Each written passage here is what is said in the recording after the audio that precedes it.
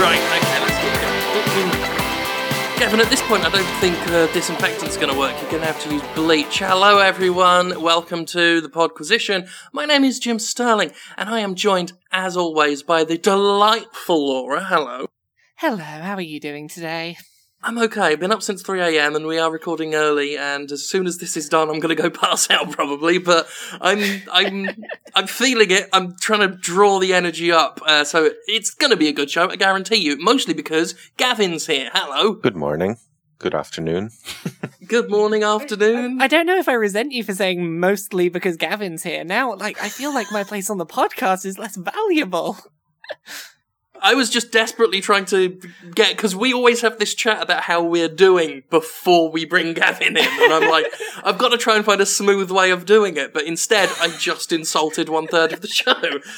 It's fine. I'll take this opportunity to go. I've got better things to do. I'll go interview Frank Iero then. Ugh. That's true, you're interviewing that fellow from My Chemical Romance. Yeah, and now he does the singing the angry rock punky songs. So he sings, he has an entire album that's come out that is basically him angrily screaming about a bad breakup. And I'm going to interview him about that. Yay! Nice. I do like musicians that just focus on a thing. Like Theory of a Dead Man, who, it's basically like the knockoff Lidl brand version of Chad Kroger's thing. What were they called again? Oh, Nickelback. Nickelback, that's it. I don't know why I blanked on them.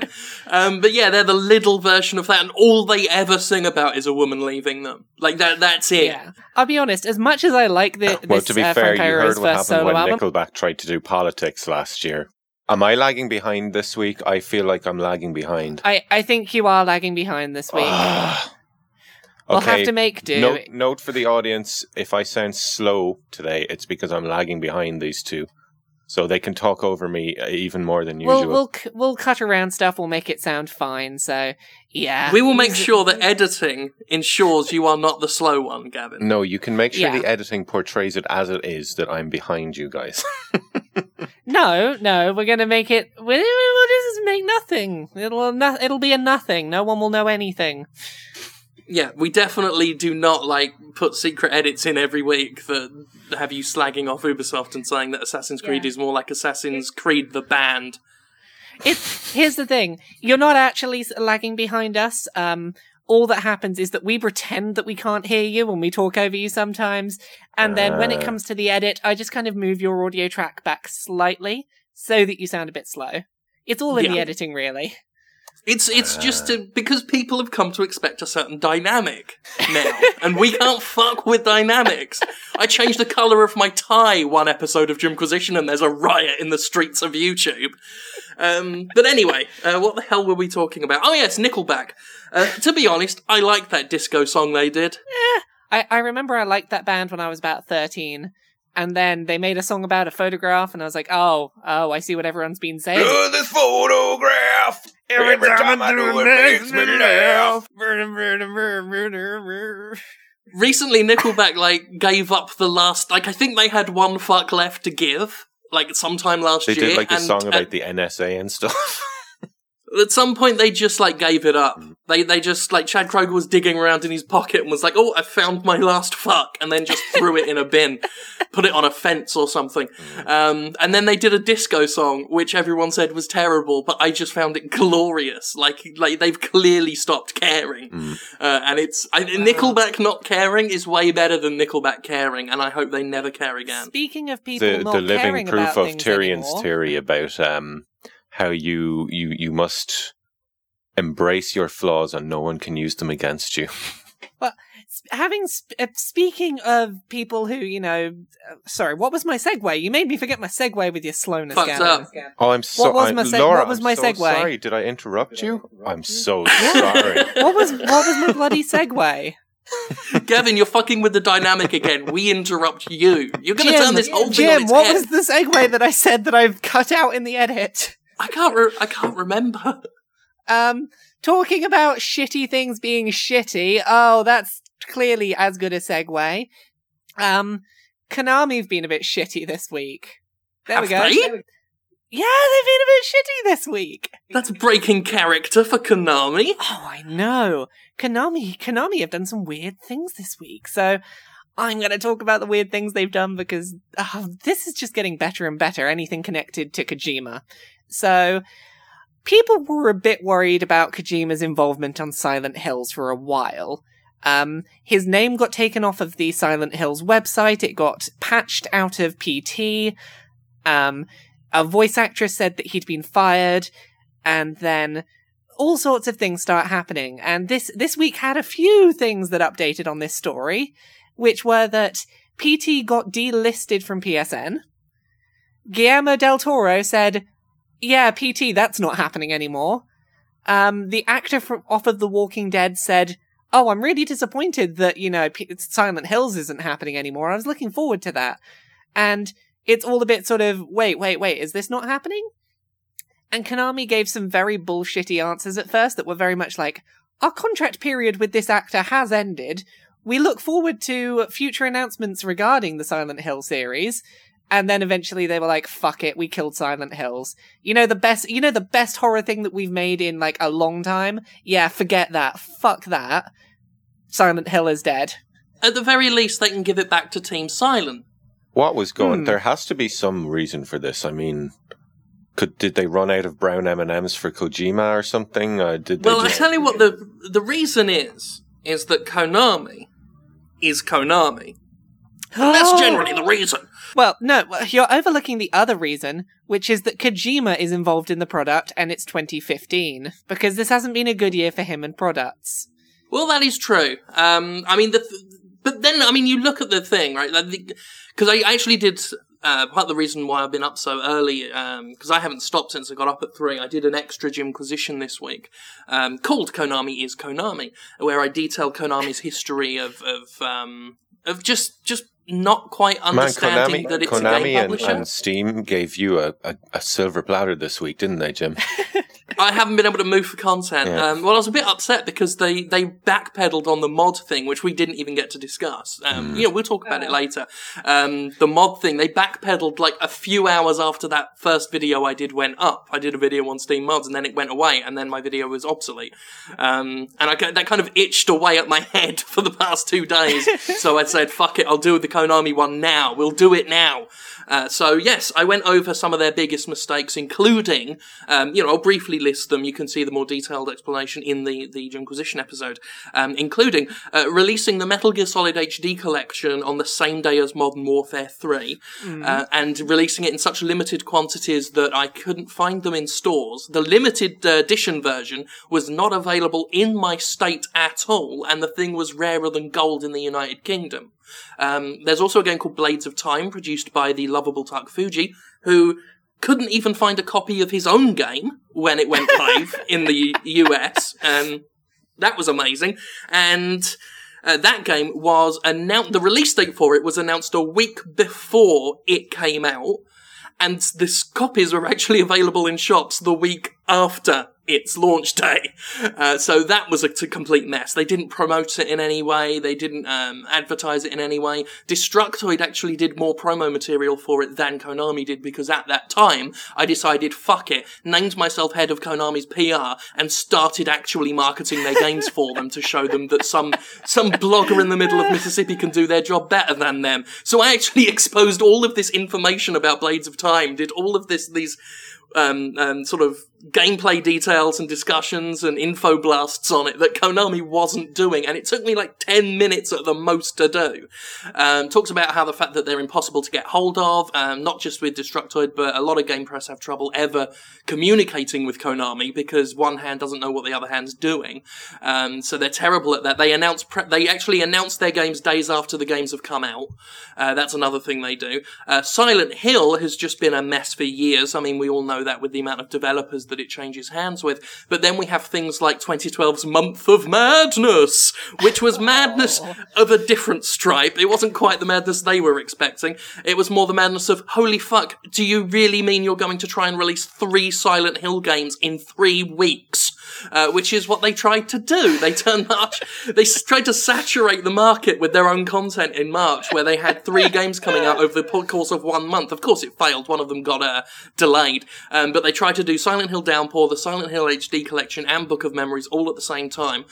Silent Hill HD Collection, of course, was a complete fucking disaster. It was full of audio bugs. It was full of graphical errors. They removed the fog from Silent Hill 2, showing all the unfinished areas. The developers that were working on it actually worked from unfinished code because Konami had lost the original code of Silent Hill 2. This company had one job to do. One fucking job. Just re-release the greatest game ever made. And they somehow fucked it up, because Konami is Konami. Speaking of Book of Memories, they did no promotion for that. WayForward reached out to me for an interview to cover the game and help them do some promotional stuff, just because they wanted to talk to someone about it.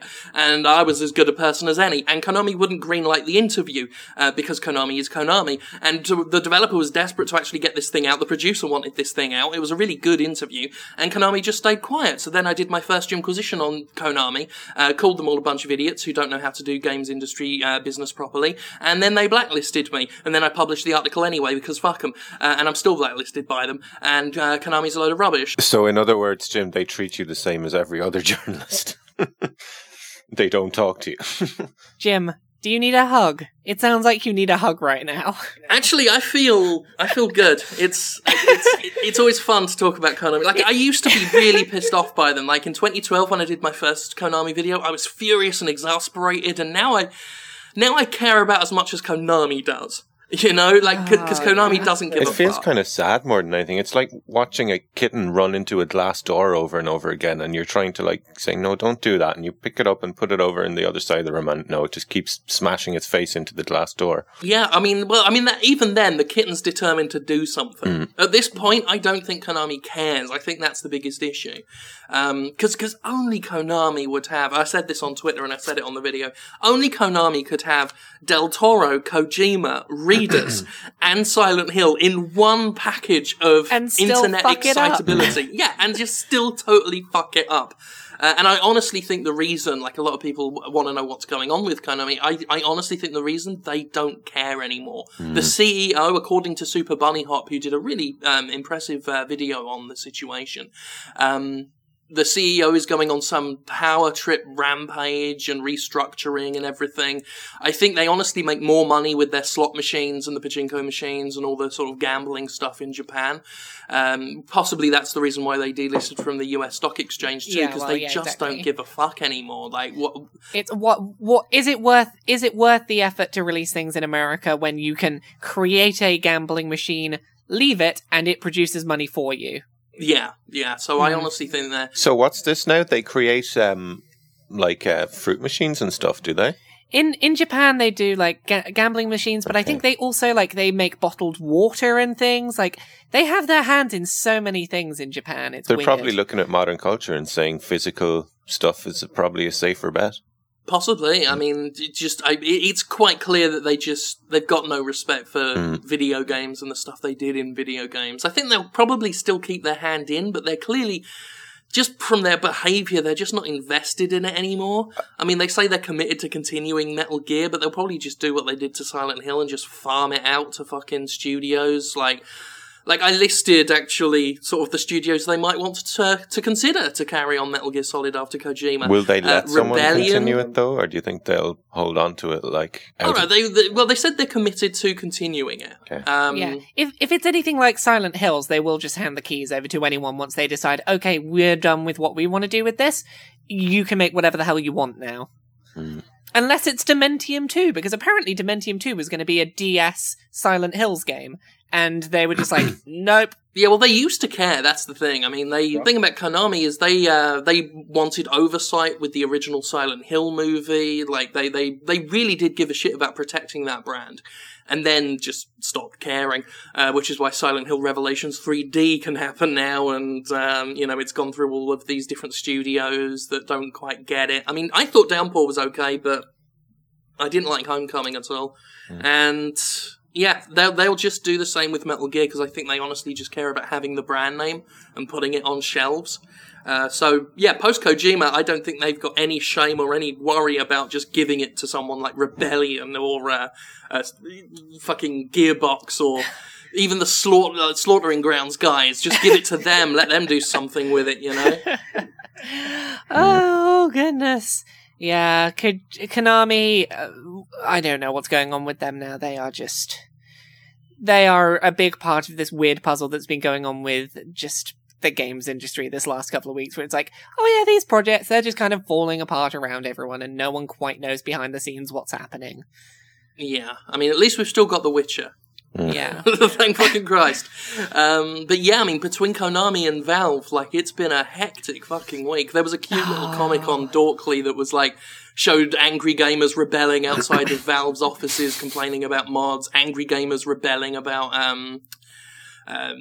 Silent Hill's being cancelled. Then it cuts to two executives and they're like, do you hear that? And he's like, hear what? Silence. And then it's just a shot of outside EA's offices with no one outside. So yeah, definitely the usual suspects have been given a break. Yeah, like, I don't even feel like slagging off Ubisoft this It week. was a surreal experience seeing Gabe and being downvoted. Completely. Oh goodness, yeah. How the mighty have Reddit. fallen. That's probably why they reversed it. They were fine with people being angry, because people are always angry about things Steam have done.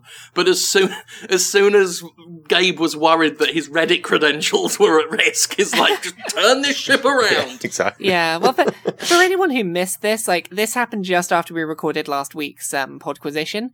And basically, Valve opened up paid-for mods for various games on Steam, and I think they started with Skyrim. They debuted it with Skyrim, yeah. Yeah, so you could charge for your mods through Steam and use their payment methods to get paid.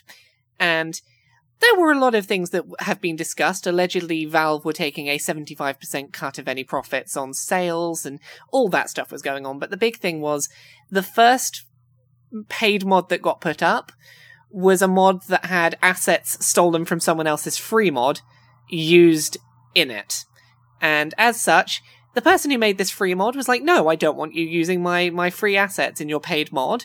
And everyone started fighting, and everything exploded a little bit. And That Valve... was to be expected. I mean, yeah, Gabe Newell did a Reddit AMA, and basically it was a lot of him saying things like, oh, well, if people don't pay for mods, then how will the modding community ever know what's popular and what they should be working on? It's like, well, the modding community's been fine for 20 years without having to have payment involved. Nexus yeah, exactly. has a list of the most popular mods, like, and it shows how much each one has been downloaded. It's almost like the community knows what the fuck it's doing. And it has a donate button as well, which I've used because, I mean, I personally think mod makers do deserve to... If something they create brings you a lot of enjoyment and enriches your life, then I will happily donate them some money for that. People love to portray gamers as entitled, you know, and say that, I mean, that's what a lot of people said about the outcry about the paid mods. But I mean, the Jimquisition is proof that people are willing to pay if it's something they believe in, and donate buttons on the Nexus and all this kind of stuff prove that there are many gamers out there who will reach into their pockets to keep supporting something that's brought them enjoyment. Yeah. To just write this off as entitlement, I feel is a very lazy argument, and it's one that's trotted out way too much. Well, it's difficult because, like, in theory, had this been enacted properly, this could have been really good for mod creators, because it could have been a very official looking way of saying, look, this is definitely like the person who made the mod. Do you want to make sure the money goes to them through a secure payment system? There we go. We've got Valve's infrastructure.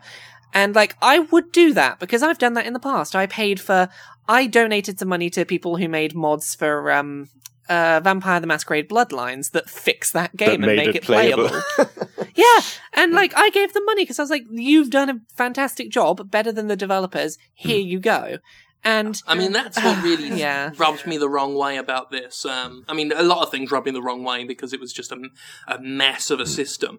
But that idea that like the 75% take goes to a split between Valve and Bethesda, and the modder gets 25%. But theoretically, this means if it were to go, well, widespread across Steam, a developer or a publisher could throw out a shitty, poorly optimized, broken game, a modder would fix it, and then the publisher can just sit back and get some money off. The publisher will rake in money from fixes to their game, and that's the bloody irony of it. Off that the people outside of the modding community, the stuff that was getting thrown out there was like, oh, look what modders are making horse penises, and it was like, okay, that's all funny and everything, but when there's modders like Gopher who make the Sky UI or the immersive HUD rather, and there's the other guy who made the Sky UI, things that actually make the game better, or the guy who fixed Dark Souls on PC by himself and made it able to run at 60 frames. I mean, these are the modders that I think really deserve to get paid by the community, because they're making the games objectively better. Yeah, I mean, people like Durante, who did the Dark Souls fix and the Deadly Premonition fix, so quickly as well, just putting actual paid developers to shame. And I definitely feel like if there's a way to reward them, then reward them. And if they've got donate buttons, I think Durante on his site may have a PayPal thing. Definitely consider it. This conversation should not be, all paid mods are evil and any modder who wants paying is a sellout. We should definitely consider that Valve's track record and Valve's methods of implementation are a huge fucking problem. But we should not discount the idea entirely of finding a way for content creators of any kind. It comes down to the art should be a hobby argument, doesn't it? Which my stance has always been, if somebody creates something that enriches your life through enjoyment and entertainment, then pay them for it. It's a big mess, really. It is just one of these things that I think the way that I've been looking at it this week is that Valve dived headfirst into a swimming pool without Valve threw a small child into a swimming pool headfirst without checking if they could swim. They didn't say, okay, let's dip you in the water, see if you're doing okay. Do you know how to do this? Okay, you're sure you know how to swim? They were like, no, I'm just going to throw you in, and we'll fish you out with a net if we have to, but, we'll throw you in and let you fend for yourself for a bit. It's worrying, though, how many mistakes Valve is making lately. I mean, with the whole green light thing, and the front page of Steam is an absolute clusterfuck for the last 2 years, Oh yeah, I mean, well, that's part of what my whole YouTube channel's built its identity around, is pointing out some of the weird shit that goes up. But again, just briefly on the mod thing, what were they expecting? Mods have been a by the community for the community thing since inception, since they ever were a thing. We're so used to them being free. We're so used to the workshop being free. And then, again, like I say, I'm not against the idea of modders being paid. I really do think some sort of crowdfundy donation system would be the best route to go. Make it an option. And I do believe people will be passionate enough to freely give. But what were they expecting when they made it a mandatory thing? You can't just rewire the human brain to suddenly be okay with receiving something for free and then being told, actually, we've decided we want money for that now. That's not really how a lot of human consumer minds work. To be fair, though, isn't that how Patreon works? You give people something for free, then you ask them to pay for it. Oh, I know. I'm being facetious. Yeah, but I mean, that's part of what I pointed out in my video, though. It would be extremely hypocritical for me, someone who is crowdfunded, to say that mods deserve no money. Modders absolutely deserve money if there's a way to give it to them. But I'm such a big believer in the Patreon model that I would love to see something like that implemented more for modders than this sort of the mandatory thing. It's the difference between paywalling your content and giving people a reliable and trustworthy option to pay you through some secure system. It's as I've always built my own sort of Patreon system as. It's a wholly optional, fully customizable subscription service.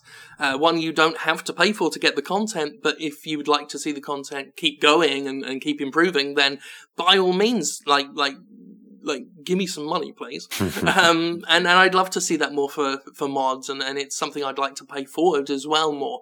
So if Steam revisits it, I certainly hope, and let's face it, they're probably going to revisit it, probably with something they've published. What I don't get about Steam Workshop as well is how all the mods work together. Do they have a compatibility hub? Like, you know the way the Nexus has the Nexus Mod Manager, which makes sure all your mods run correctly together? Does Steam Workshop have an equivalent to that? Not that I'm aware of. They might do, but I've never come across it. Yeah, I'd have to revisit it. I know I've got several mods installed on Skyrim via the. Do you want to know how many mods I have installed on Skyrim? 103. Nice. I got I put a few in, and I know I've still got to go back to the Skyrim by committee videos I were doing, where people would vote for how I play the game. Oh god, when I ask for Podquisition questions, every week there is at least one person who's like, when's Skyrim by committee coming back? And I'm like, that's not the Podquisition, really, but thanks for asking. I will get to it to answer that at some point. I'll get back to Indigo Prophecy as well, I promise. But it's at one episode when I do get back to it, I want people to just sort of suggest in the comments mods on the workshop, and I will install every mod that is suggested, and it will likely just be a clusterfuck. I think you should do Dark Souls by committee. That would be horrifying. Yeah. Like, it's hard enough to play Skyrim when, like, 1 week they make you take, like, a magic stat and something in magic, and the next week they want you to do, like, heavy armor or something, you know, just these different things. I always found magic kind of useless in Skyrim, actually, because you do the same amount of damage as weapons, but with a limited resource rather than an infinite one. Yeah, I've never been a fan. I tried an illusion build once that was just almost pure illusion, and I do like summoning, like conjuring stuff. But generally, like, the last time I played properly, like before the committee build, was like sword, shield, heavy armor. I was just unfucking touchable. Exactly. Like, I was just a walking Whereas battle tank. if you're a mage, you're squishy, you've a limited pool of mana, and your spells only do the same damage as smacking someone in the face would anyway. I feel like the spells when you're like high level in Skyrim should be like, you know, walking god of destruction level. Well, that's actually one of the mods I have installed, is a whole bunch of new spells. Some of which are really cool. Like, there are some really cool spells that modders have added, and I, on the suggestion of the committee commenters, I installed it, and definitely got a lot more play out of it then. There's some really powerful stuff that people have added. I love the graphical mods. They make it look incredible. I just use the silly mods that allow me to have Macho Man Randy Savage and Thomas the Tank Engine as variants for dragons, because they're both kind of fun. The Thomas one is adorable. I can see the fun in that as a joke for like 5 minutes, but like actually playing the game that way, would that not completely not playing the whole game like that. It's a good way to spend half an hour messing around and being like, that's funny. So there we go. That's the controversy of the week done anyway. What else do we want to talk about this week? I've got a food review. If we want to do that, I'll get back to those food reviews this week. So, weird food I have this week that I was given to review, and I'm not entirely sure what to make of it. It is Cornetto brand vanilla chocolate cone, no ice cream included. So, for God's sake. So, this is a thing you can buy in supermarkets that doesn't come in the freezer, and it's from Cornetto, the people who make the ice creams that are, here's an ice cream cone with some chocolate and things on it. And it's a pack of 4 tiny ice cream cones that are made of actual, like, ice cream cone wafer. And they look like an ice cream, but they're tiny, and they're made out of basically, like, vanilla icing. So it's weird. Like, I'm just having a look at this thing. It's got all the caramelized nuts and the adornment of, like, drizzled chocolate and everything on it. It looks like a Cornetto. And then I'm trying to eat it. And basically, it's the right taste for a Cornetto, but it is the texture of lukewarm buttercream icing, but a little bit more watery. I don't know why this idea annoys me so much. This idea infuriates me. Yeah, it's like, it's not bad. I just, my mouth doesn't know what to make of it. Weird. Yeah. See, this is what happens. See, I always feel, like, quite melancholy when I hear of these things, as I just remember how much the UK has passed me by since I left. Like, when I hear of celebrities in the UK now, they're no one I remember. Like, someone could have, like, I could, if I went back to the UK tomorrow and watched Have I Got News for You from, like, a more recent series, I probably wouldn't recognise any of the panellists. I mean, that was true back when I watched it when I was a kid as well, but now I'd feel really sad about it. Oh, yeah, the UK has done some weird things since you've been gone, Jim. And this is chief among them. I don't understand what the purpose of this is. Apparently these also come in variants that are just like, here's a Magnum that has no ice cream in it. It's full of icing. Have fun. They do mini milks like this. They do mini milks that are white chocolate on a stick filled with icing. Maybe it's because maybe they're just preparing for global warming. It's just this is all we'll be able to have once the Hubble ozone layer fucked. It's. I guess it's nice that I can have something that vaguely tastes like a Cornetto when I'm not near a freezer. Well, I suppose, yeah. I mean, if you really want to carry Cornettos around with you all day, but you don't want them to melt in your satchel, and you're okay with them being tiny, yeah, like really tiny, pointless Cornettos. I suppose that's something for you. So, speaking of food, on Saturday. I was playing Deadlands, sort of the pen and paper up Savage Worlds RPG, and my friend, bastard that he is, didn't warn me beforehand, just suddenly popped out and started drinking a caffeine-free Monster Energy. What? Those exist? That was my reaction. I was both furious that I wasn't aware sooner, and overjoyed that I now know. And I've been buying them, because as we've noted on prior episodes, I gave up the whole caffeine thing, and feeling much better for it. So when I discovered that, I was so happy. I mean, is that not just like replacing cancer with AIDS, though? Good point, and true. I mean, there's so much sugar in those that, like, I mean, your bones will rot from the inside. Oh, sure, yeah. yes, but the caffeine itself won't be the problem. With the caffeine gone, the answer is to just fill it with even more sugar. So it's probably way worse for me than the stuff I was drinking because I was on the, that's what I was going to say. Sugar's probably worse than caffeine. Probably. Is it at least like hitting that craving for you where you're no longer craving the caffeine because you're having something that your body thinks, oh yeah, this had caffeine in it back in the day? Well, I've kind of I've done very well, actually, in replacing the ritualistic need for, like, Monster Energy and caffeinated coffee with water, because I kind of discovered it really was more a routine thing than anything else. So I just kind of, if I always make sure I've got, like, a big cup of water on my desk, that mitigates a lot of it. The Monster thing, I've been taking some of this, as they call it, Monster Energy Unleaded. I'm probably not going to do what I did with the originals and just chug one a day, because that will probably kill me.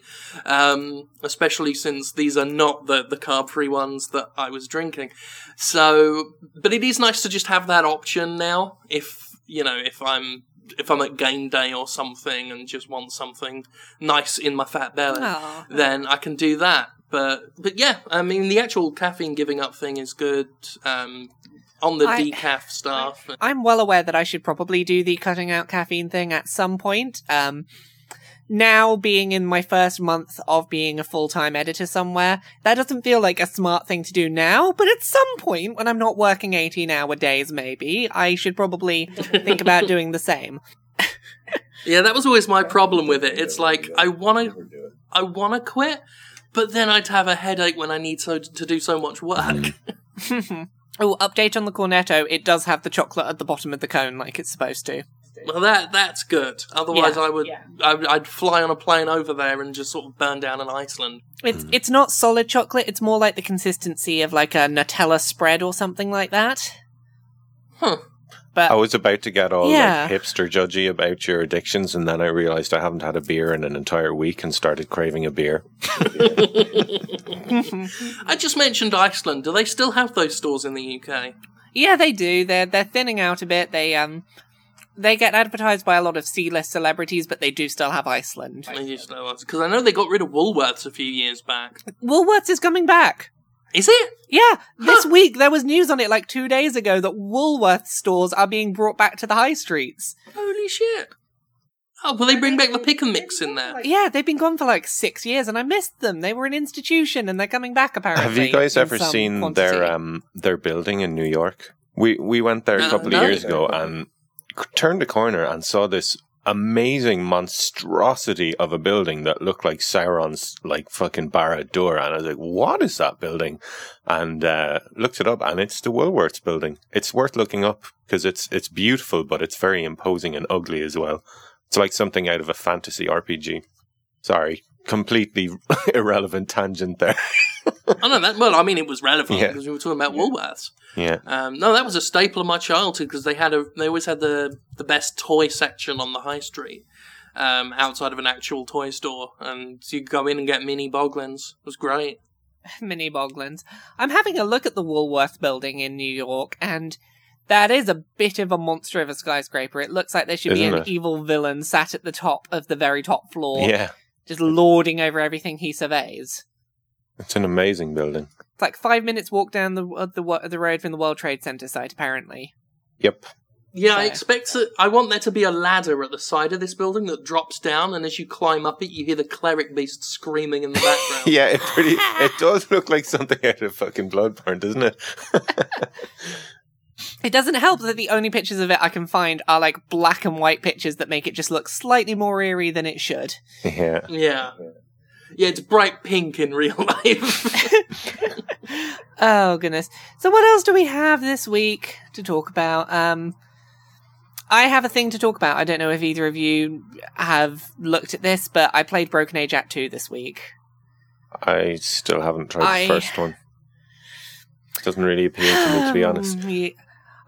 I will try and keep my thoughts on this brief, but I was a big proponent of the first act of Broken Age. I thought that Broken Age Act 1 was a very well-paced point-and-click adventure game that did a lot of interesting things with unexpected character choices and well-written narrative, and it ended on this fantastic cliffhanger of an ending that entirely flipped the first act on its head. It made you want to go and replay that first act straight over. It completely changed the lens through which you view that story. And for me, it was one of my Game of the Year discussion games last year. It was one of my absolute favourite things of the year. And the only thing that tempered my praise was there's a second half of this narrative coming, and we haven't seen it yet. And my praise is going to be largely dependent on how it sticks the landing. And unfortunately, it doesn't stick the landing. It really doesn't. Act 2 of Broken Age has... how do I put this?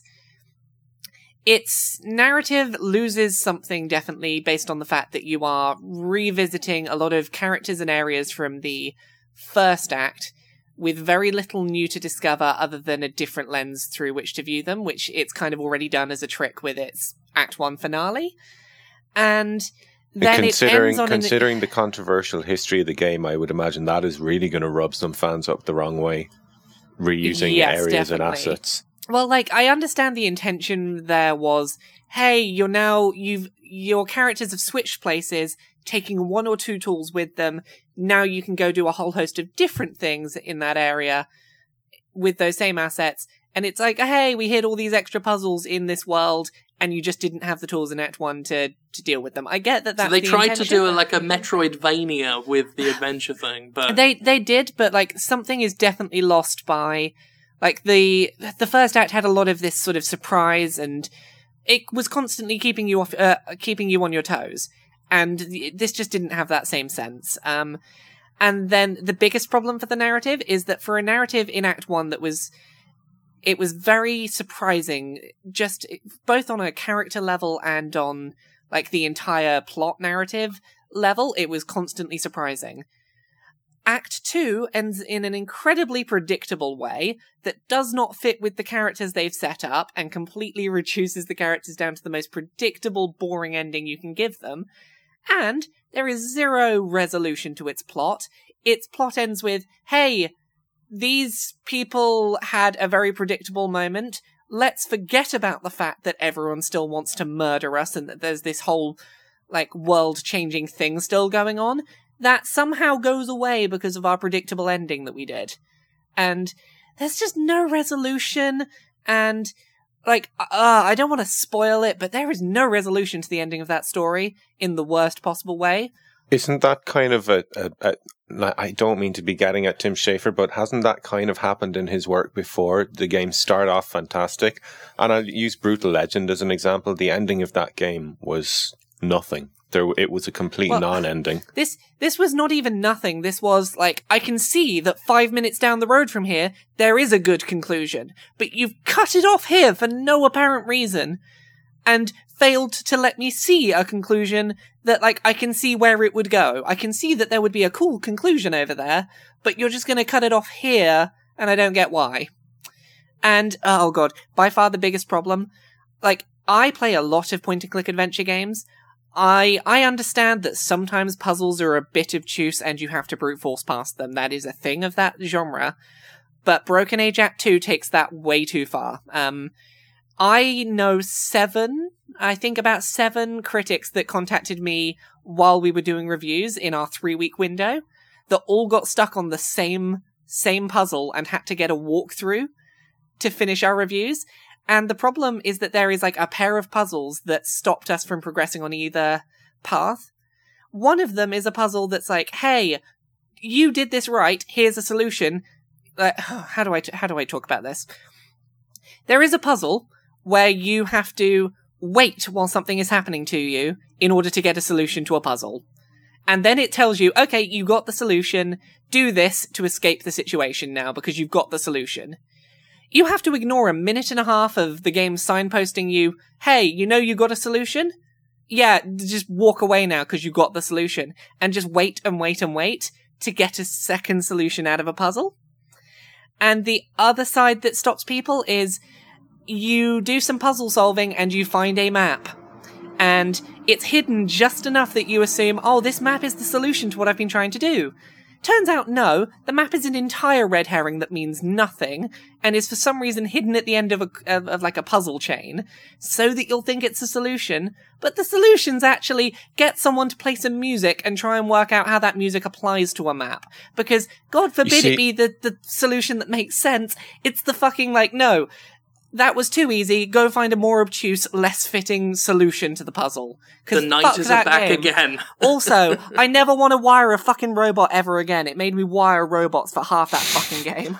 I think Tim is kind of similar to Peter Molyneux in that he's kind of brilliant, but just needs an editor. He needs someone to say, this isn't working, or someone to playtest and go, no, you know, with certain ideas. There are many sort of famous developers who need that, like David Cage being another. Also, I should just point out, I've just realised that for the first half of this show, I had forgotten that I need to wear headphones. So I'm actually going to edit in an apology at the beginning, so that the viewers know, but the listeners know. But at this point, the listeners can hear me apologising to them right now. I'm sorry, listeners. My parts probably sound really fucking echoey, and I'm sorry for that. I will say, through Skype, it's not sounding too bad. So worst case scenario, I can pull your track from our call recorder that we use, and it should sound okay. So sure, right, I'll thanks. do my editing magic, Jim. Do you guys? I'll do my editing magic. Here's a fun piece of useless music trivia for you. You know when people are on stage and the microphone rings, it goes. That's the reason that happens is when the sound gets fed back on itself, and that's why it's called feedback. Oh, yeah, there you go. These things, yeah. That's why you don't. There'll be another Gavin's put music the fact microphone next near week. the speakers because it'll go. You get a nice infinity loop going. Yup. Well, in my parts of the recording, before I remembered to put my headphones in, my microphone is right next to my speaker. So, Yay. So that's fun. Well, it doesn't seem to have been picking it up too badly somehow, so I think we'll be okay. It should be all right. We'll I've got the echo guard up and everything, so it should be minimal. But just warning, listeners, you may experience a little bit of oddness, but not if I do my job right. You won't. If I do my job right, you'll never know. And the only reason you'll know is because Jim went on about it for a while in the middle, and you'll all be like, "What's he on about? There's nothing wrong with his recording." And he'll have needlessly pointed it out. Me and my anxieties. Cool. So what? That wasn't me just being a monkey. D4 is coming to PC. Which means we might actually see all the episodes in the West. Hooray! Yeah. I can't talk too much about it yet. He says, as he implies he knows about it. Yeah, I also can't say too much about it because I know some things, but... I know, because Swery told me that you know some things. Oh, Swery told me that I know some things. Okay. Well, he named the other outlets he's been talking to, but the Jimquisition.com is going to have its very first interview, probably one and only, because I don't normally do traditional games media anymore, but it's Swery. Like, I can't say no to his lovely little face. Oh, Swery's lovely. He follows me on Twitter, and I got so excited about that till I realised he follows everyone on Twitter. He follows like 100,000 people. But I felt so excited he does like to follow me. Folks. But yeah, he's really nice, and I've got a really cool interview coming up, and I know that, y'all have been talking and everything.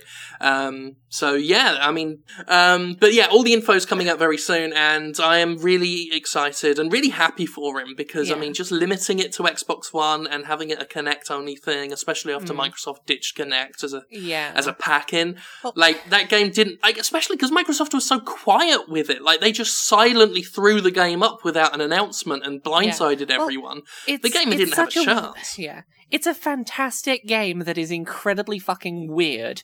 And, like, it's so weird that with no promotion, Kinect only, just after Kinect was removed from the system, it was never going to work out, was it? It's just...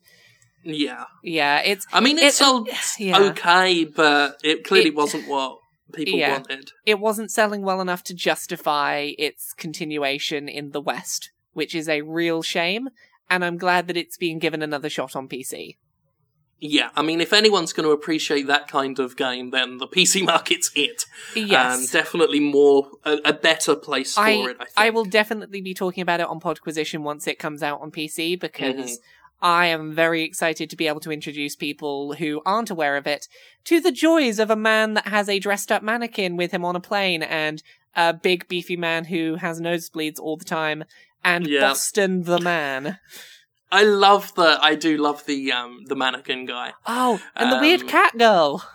The cat girl and Philip, the air steward dude. All the characters are so good. The cast of that game is so fantastic. Mm-hmm. And I can't wait to actually, fingers crossed, get a real resolution for it and some other stuff that's coming. So I'm excited. And what I really love most about D4 is it proves that Swery was not a one-trick pony.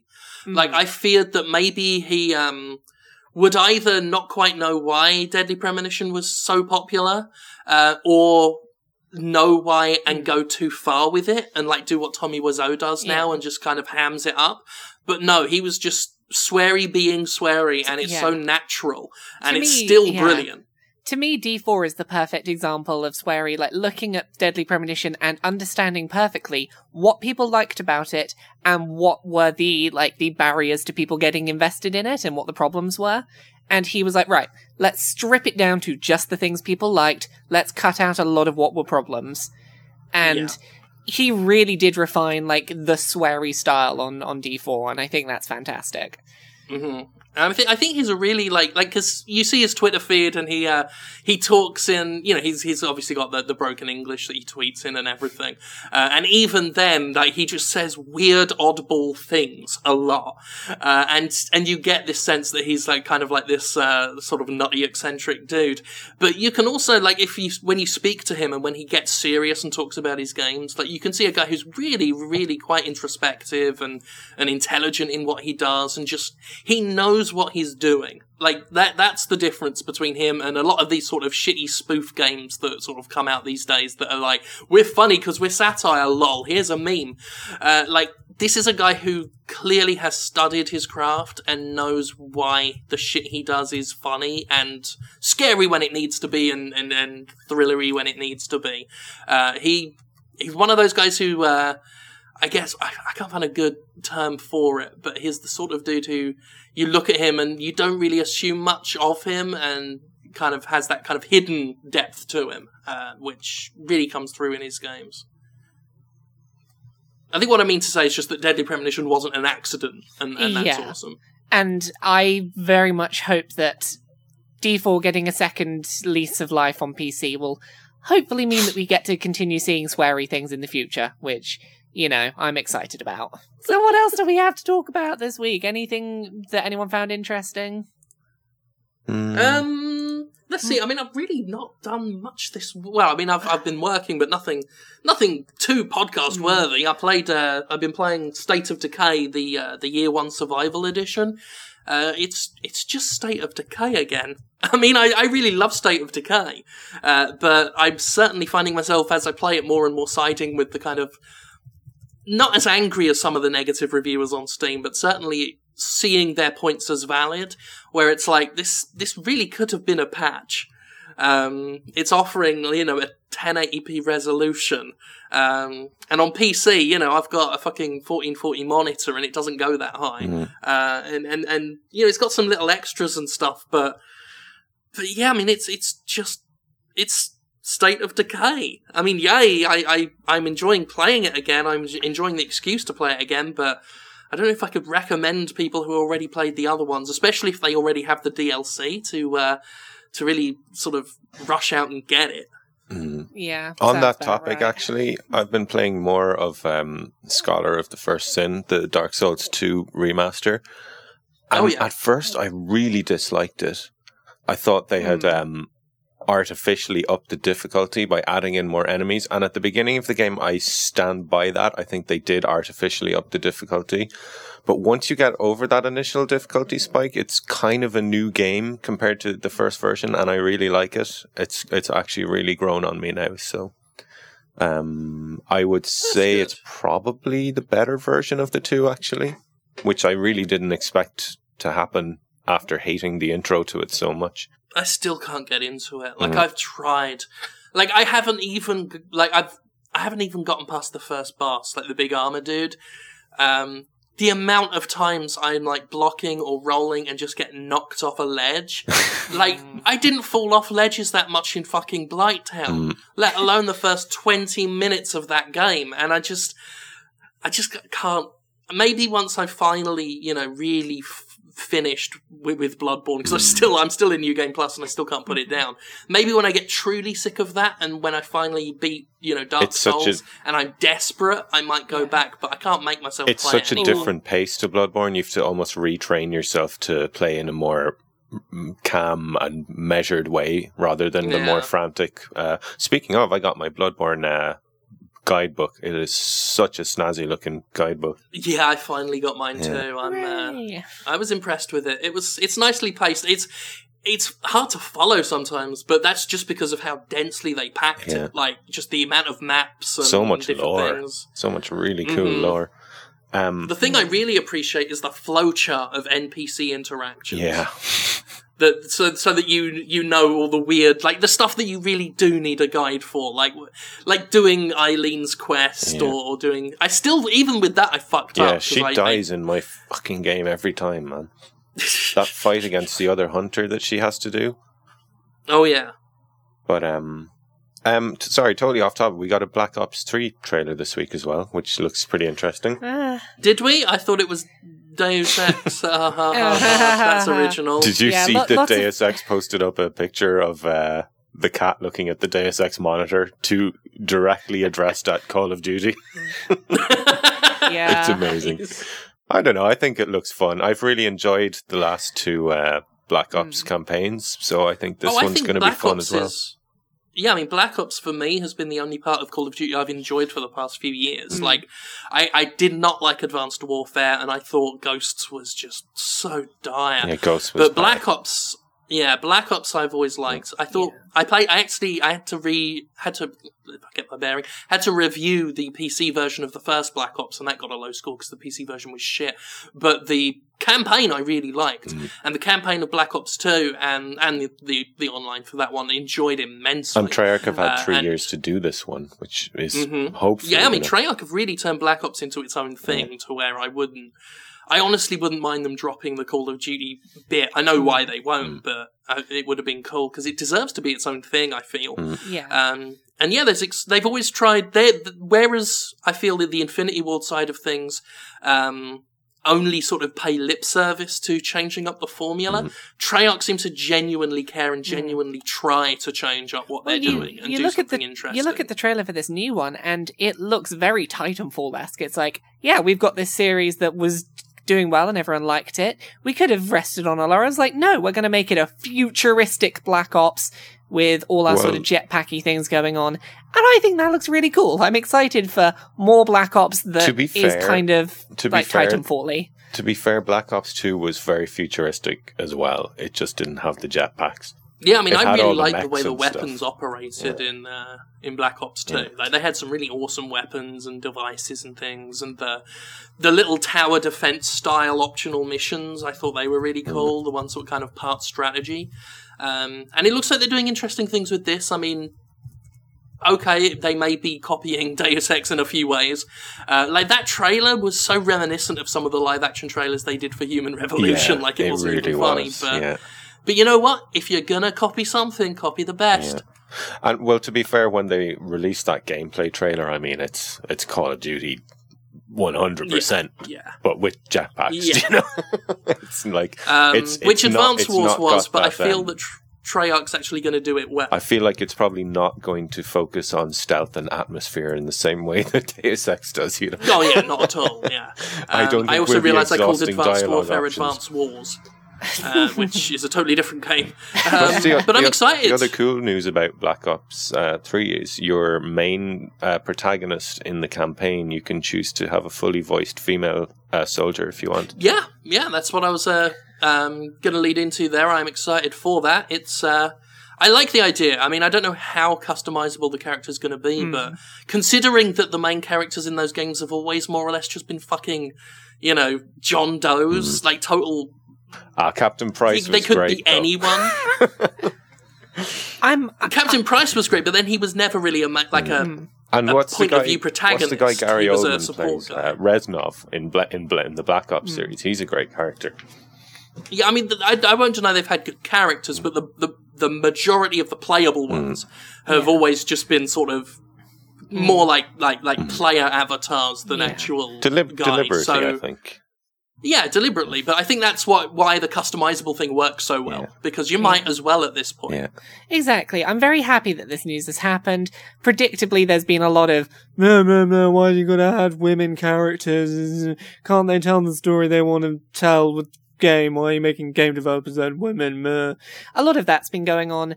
But which is weird, because I don't think anyone made them do it. Exactly, and it's like, hey... No one made them do it, and it doesn't take away your man character. So, you know, I'm happy that there's more choice. I'm very happy to see this. Even if it's going to essentially be nothing, I'm happy that it's there. Yeah, I mean, they've been, you know, they've been trying to be more inclusive with the multiplayer aspect as well, and Battlefront will let you have lady stormtroopers if you want, and, you know, my views on this is just, why the fuck not? You know? Why not? Who's it hurting? Well, at this stage, it's you know, there are women in the army, and it's just, you know, why not? Like, exactly. I don't think it's caving to pressure or social justice warriors or anything. I just think it's, you know, it's doing it like it is in real life. There aren't as many women in the army, but there are women in the army. Like, you know. Indeed. There's women in our army. Yeah, exactly. I mean, if you want to, if this is taking place in the future, you can only imagine that it would be even more normalized there as things progress. So, like, you know, they every time you have a playable woman in a fucking game now, they complain that people aren't being allowed to tell the stories they want to tell. But I really think if you're doing this modern war thing, then that's exactly the story they want to tell. Because it makes sense. Yeah. You know, silly people. And with that, that's probably a good place for us to wrap up this week, because I've got to run away and go do some journalism somewhere. Yes. So you're not getting your hour and 20 minutes today. You're only getting an hour. Boo. No.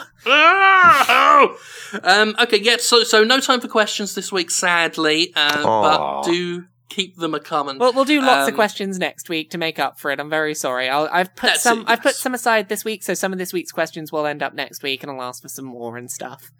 Well, that's good. So don't worry, we'll do bumper questions next week, but Laura does have to run off and interview the chemicaled romance man. So that's it. Laura, while people wait for next week's episode, where else can they see you? Laura K. Buzz on Twitter, Patreon, everything. Give me money, give me followers. Whoop whoop.